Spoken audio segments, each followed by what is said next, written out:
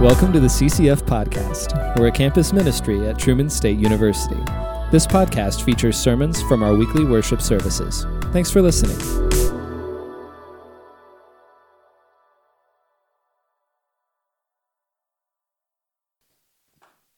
I didn't invent spike ball.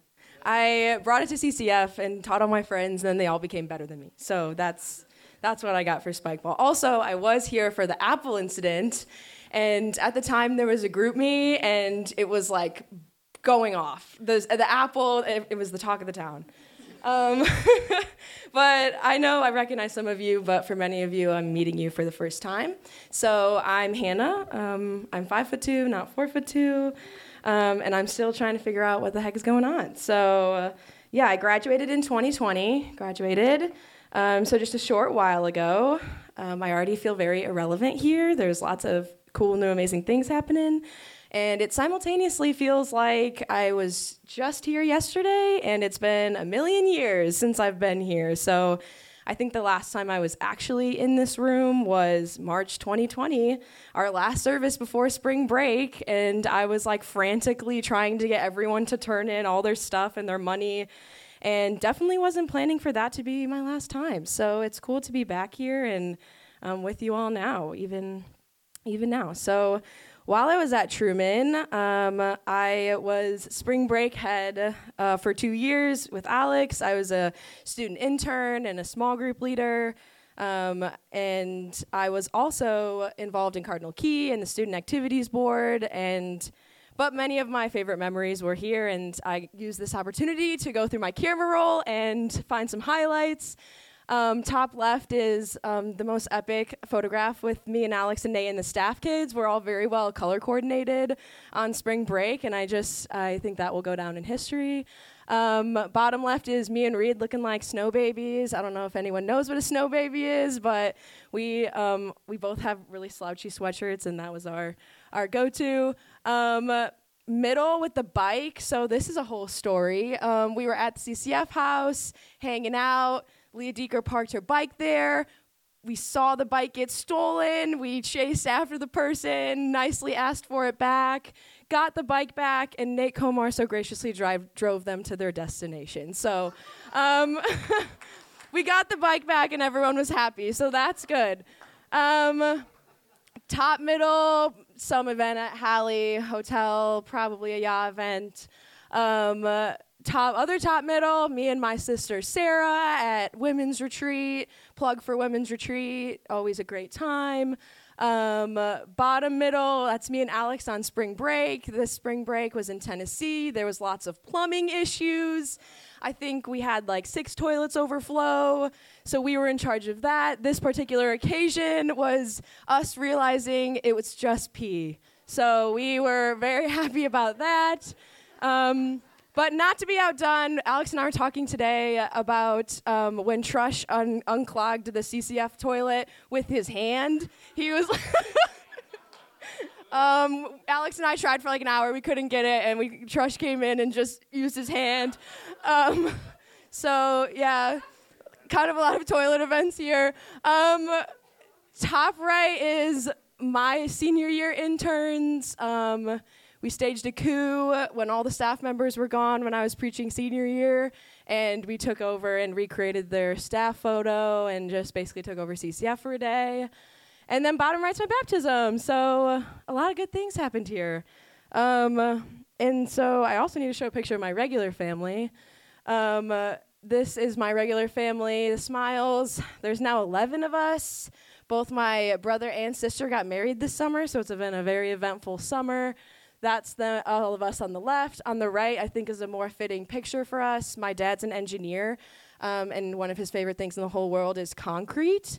So we needed to remake a sidewalk at my grandparents' cabin. So he said, we're going to do it ourselves, and we all had to go up and help build this sidewalk. Even my 4-year-old niece had like the smoother and was like smoothing out concrete. It's a team building activity if you've never done it before. So, that's my family. They're pretty cool. They all live in Chicago, and yeah. So, let's see, where am I? Right now, I'm in grad school in St. Louis. I'm at WashU getting my degree in occupational therapy. So, yeah, wow, go OT. For those of you who don't know what OT is, basically it's focused on breaking down barriers due to illness or injury or environment that helps people participate in the activities in their life that is meaningful to them. So it looks like a variety of things, any activity like a morning routine or driving or working or hanging out with friends or doing any sort of fun activity. That we are there to help people if they find barriers to that. So I just finished 12 weeks at Barnes, and I'll be doing my next clinical in the school district. So I think that's pretty relevant to my life right now. A lot of what I'm talking about today has kind of been a passion project for me, and it feels like a very uncoincidental coincidence that they asked me. I was very surprised, but also like very excited. And a lot of what I'm talking about is like a long time coming of my testimony and how it all flows into my new career, and putting it all together has been really life-giving for me. So I'm very thankful to be here. And a lot of the authors that I've been reading recently are disability scholars and theologians, and many of them have really incredible things to say about this topic. So here's some of the books and resources I've used for my talk today. There's a couple more, but these were kind of the basics. So I forgot to put my email at the end, but if you want any reading material or anything like that, come talk to me afterwards, because there's a lot of cool stuff out there, a lot to learn about all things Beatitudes and including and community and all that. So let's embark on Matthew 5:5, meekness. So first, let's pray together. Lord, may the words that come out of my mouth and the meditations of all of our hearts here today be pleasing to you, and may they glorify you. Amen. Simple and sweet. All right. Blessed are the meek, for they shall inherit the earth. One verse today. And so before we dive in, I want to do a little bit of an intro with you all, a little recap. A lot of it's going to sound familiar. And so let's zoom out from our little verse today. We have our chapter, because we are meant to read all these Beatitudes together. A really good way of looking at it that I found helpful was Tim Mackey from the Bible Project. He did his own sermon on this, and he presented the Beatitudes as a stained glass window. And so when we put all the pieces of the stained glass window together, we see the heart and the kingdom of God. And it's a really beautiful image to think about as we read through the chapter together and as we go through each week. So here we go. Now, when Jesus saw the crowds, he went up on a mountainside and sat down. His disciples came to him, and he began to teach them. He said, "Blessed are the poor in spirit, for theirs is the kingdom of heaven. Blessed are those who mourn, for they will be comforted. Blessed are the meek, for they shall inherit the earth. Blessed are those who hunger and thirst for righteousness, for they will be filled. Blessed are the merciful, for they will be shown mercy. Blessed are the pure in heart, for they will see God. Blessed are the peacemakers, for they will be called children of God. Blessed are those who are persecuted because of righteousness, for theirs is the kingdom of heaven. Blessed are you when people insult you, persecute you, and falsely say all kinds of evil against you because of me. Rejoice and be glad, because great is your reward in heaven, for in the same way that they persecuted the prophets who were before you." All right, so we have our chapter. We see we're in the Sermon of the Mount. Jesus is speaking to a crowd, and he's teaching them. So let's zoom out one more time. Let's back up a little bit to Matthew 4. And Jesus is kind of, in the end of Matthew 4, beginning to speak publicly about the kingdom of God. And we talked about this a couple weeks ago, and when he says, "Repent, the kingdom of heaven is near." And then he begins inviting disciples to follow him, and he begins teaching in this region of Galilee, and crowds start gathering, and they start following him. And so who are in these crowds, you may ask? And so we have fishermen, Peter, Andrew, James, and John, that he brings in. And then we have the people who are sick, the demon-possessed, the disabled, and the overall outcasted from society. And Matthew clearly points out that the crowds of the lowest parts of society are in Galilee, Jerusalem, Judea, and all around the region are the ones who are flocking to Jesus here. So we have a little bit of our context of our crowd, and I think that's like one of the most important parts of understanding the Beatitudes. And Jesus begins to speak to them. And actually, Jesus sits down and begins to speak to them, which I think is important. He gets on their level, and so we're envisioning this large crowd of sick and hurting and injured and disabled and poor and rejected people, and he sits with them and he begins to bless them. And so another reminder about what it means to bless. Reed told us in the intro that blessing someone is pointing out the people who are welcome in the kingdom, the ones who are living the good life now. And so with this, we have to remind ourselves that these Beatitudes that we're learning about are not a checklist or a list of virtues that we're trying to attain or characteristics on how to be a good Christian. Our Western-focused brains like to insert ourselves into these passages and force them to tell us what to do, how to act, what to be. And I definitely can be one of those person. I like the straightforward. I like the tangibles. I want the checklist. What can I do to get better, move forward? But this is not what that is. And as Reed Dent and Dallas Willard and Skye Jitani and now Nate Carmore have all reminded us that these Beatitudes are a description, not a prescription.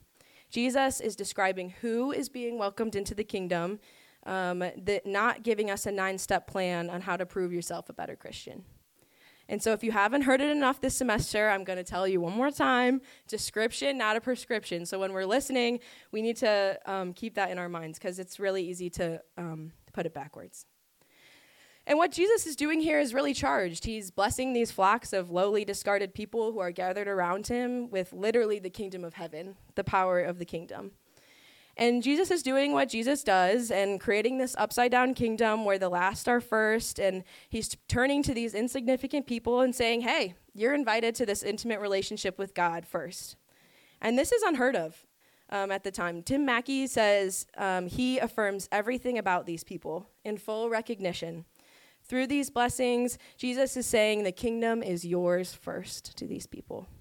And to be honest, they've probably never been first at anything. They've actually probably been last in line their whole entire lives. And so this is a big deal to them. And so the last couple weeks we've talked about 2 Beatitudes so far, and now we're going to talk about the meek today. Has anyone used the word meek lately besides in this context? Raise your hand. Oh, we got one. Okay. Amazing. I definitely don't use it in my vocabulary. So I did a lot of reading about what meekness has come to mean. And I think if I was to ask someone on the street what they thought meekness meant, they would tell me to be humbled, to be self-controlled. And I think in some ways that really does make sense, and that is part of the definition. But I think it's helpful for me to shift my angle of approach when I'm approaching meekness here, a little bit from the Google definition, but more to the contextual understanding that we just talked about, so who Jesus is speaking to. So through all my reading, I've found kind of some other helpful understandings of meekness that help me understand what Jesus is saying. Tim Mackie calls it those who think of themselves as unimportant. And Brian Miller, his definition is those whose presence are ignored. And so for those surrounding Jesus right now, that really makes sense in context. The poor, the disabled, the unclean, who are complete outcasts in society and have pretty much been deemed unimportant altogether, are all gathered around him here.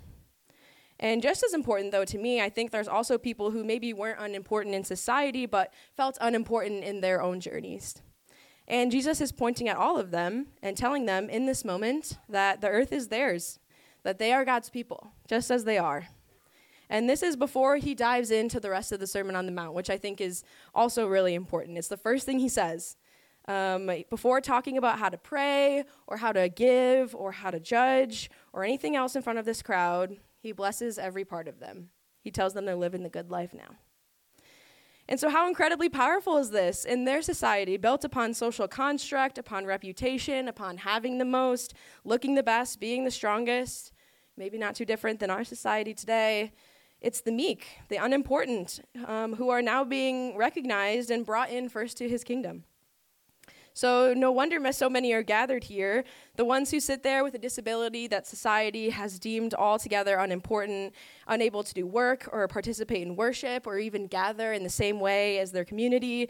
He blesses them, their importance, and he welcomes them into the freedom and power of God's kingdom, just as they are.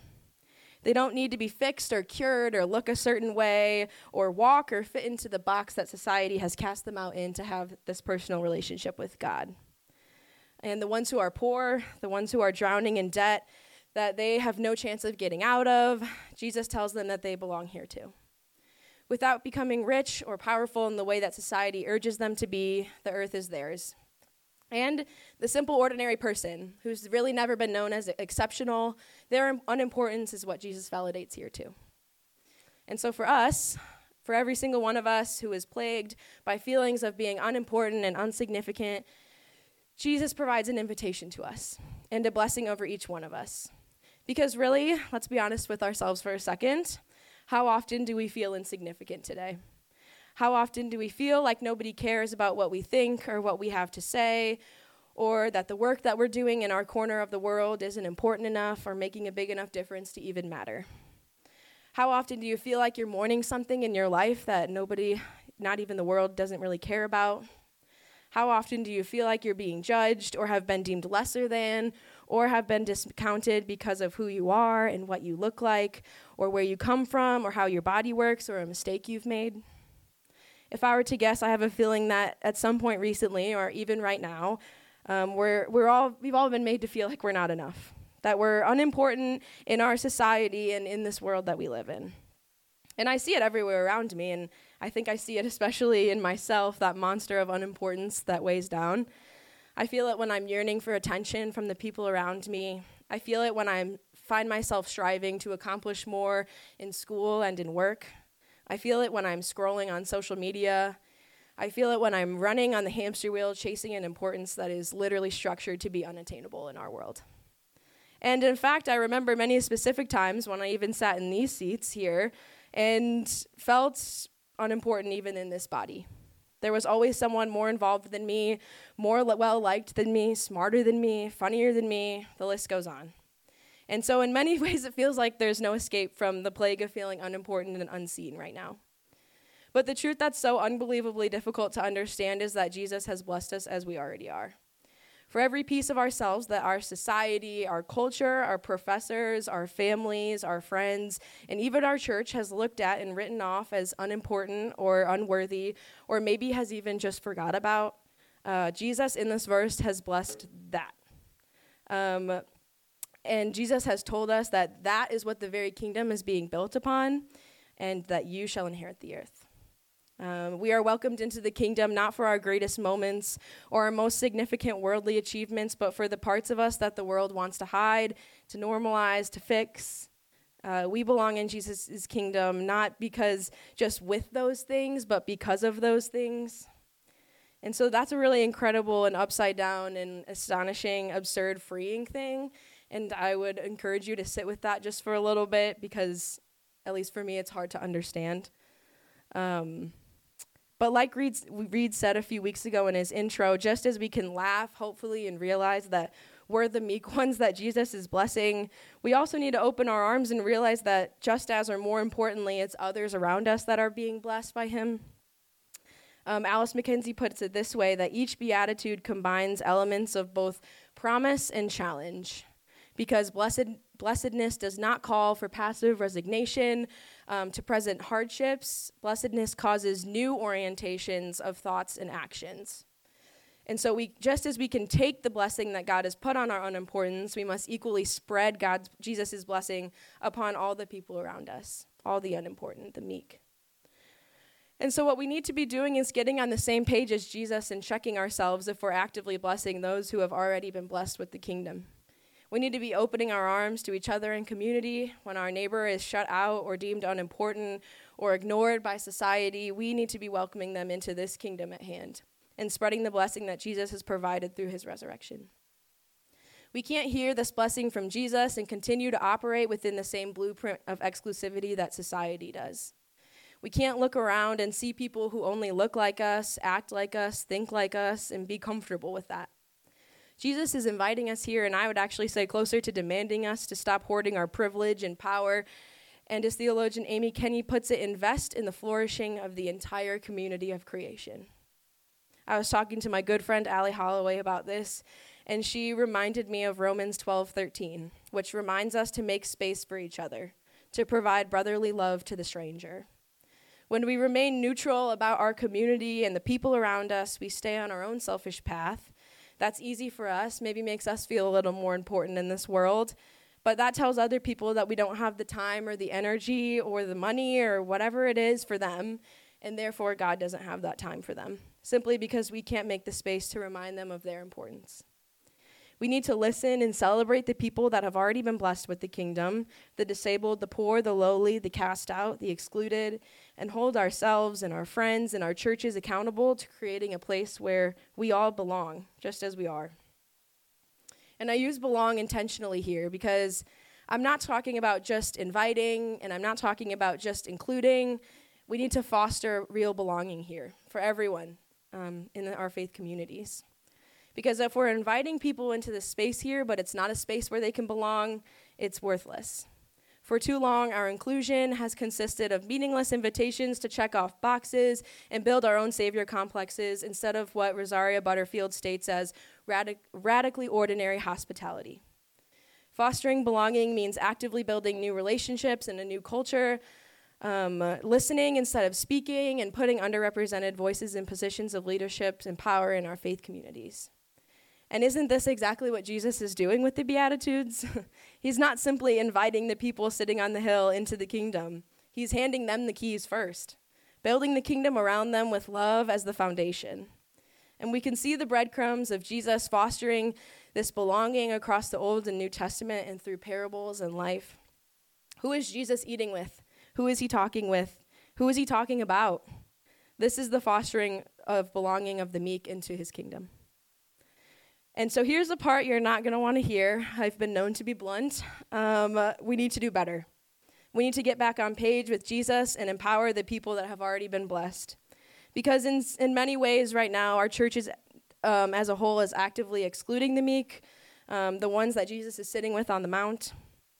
And it would be a disservice to my patients and my clients if I didn't speak specifically about the disabled population, or the group of them who's sitting with Jesus on the mount here. And some of you may identify in this population, and some of you may not, but here I just want to amplify the voices of disabled biblical scholars who have been paving a path for belonging and inclusion in the church and exposing God's heart for the meek. Because at the moment, the church is still one of the most physically, emotionally, and spiritually inaccessible place for disabled people. Families that are impacted by autism are 84% more likely to never attend a religious service based on their child's disability. And that's not a them problem, and it's not a God problem. It's very actively our problem, each of us, as we try to foster belonging in our churches. Many churches don't have ramps or elevators for people who use wheelchairs or walkers to get around, and because religious spaces are exempt from the Americans with Disabilities Act, which means that legally they don't have to have these. So we're just leaving many disabled people waiting outside the doors because they can't get in. And the harmful rhetoric like this surrounding disability and the requirement for someone to be cured before entering the kingdom leaves individuals ostracized from faith communities because they're not accepted as they are, as Jesus accepted them on the mount. We have continued to marginalize the meek instead of lifting them up so that we can simply show God to them, which is so backwards. How have we strayed so far from Jesus' blessings on that hill? In the book of Galatians, Paul reinforces this idea that there are no second-class Christians, that the unimportant in our communities are the children that Jesus died for. Towards the end of the chapter, he says, "For you were called to freedom, brothers. Only do not use your freedom as an opportunity for the flesh, but through love serve one another." If we're going to accept this invitation of freedom for God's love and resurrection, that means pouring it out. It means walking the walk, putting in the work, sacrificing something for the sake of lifting up someone else.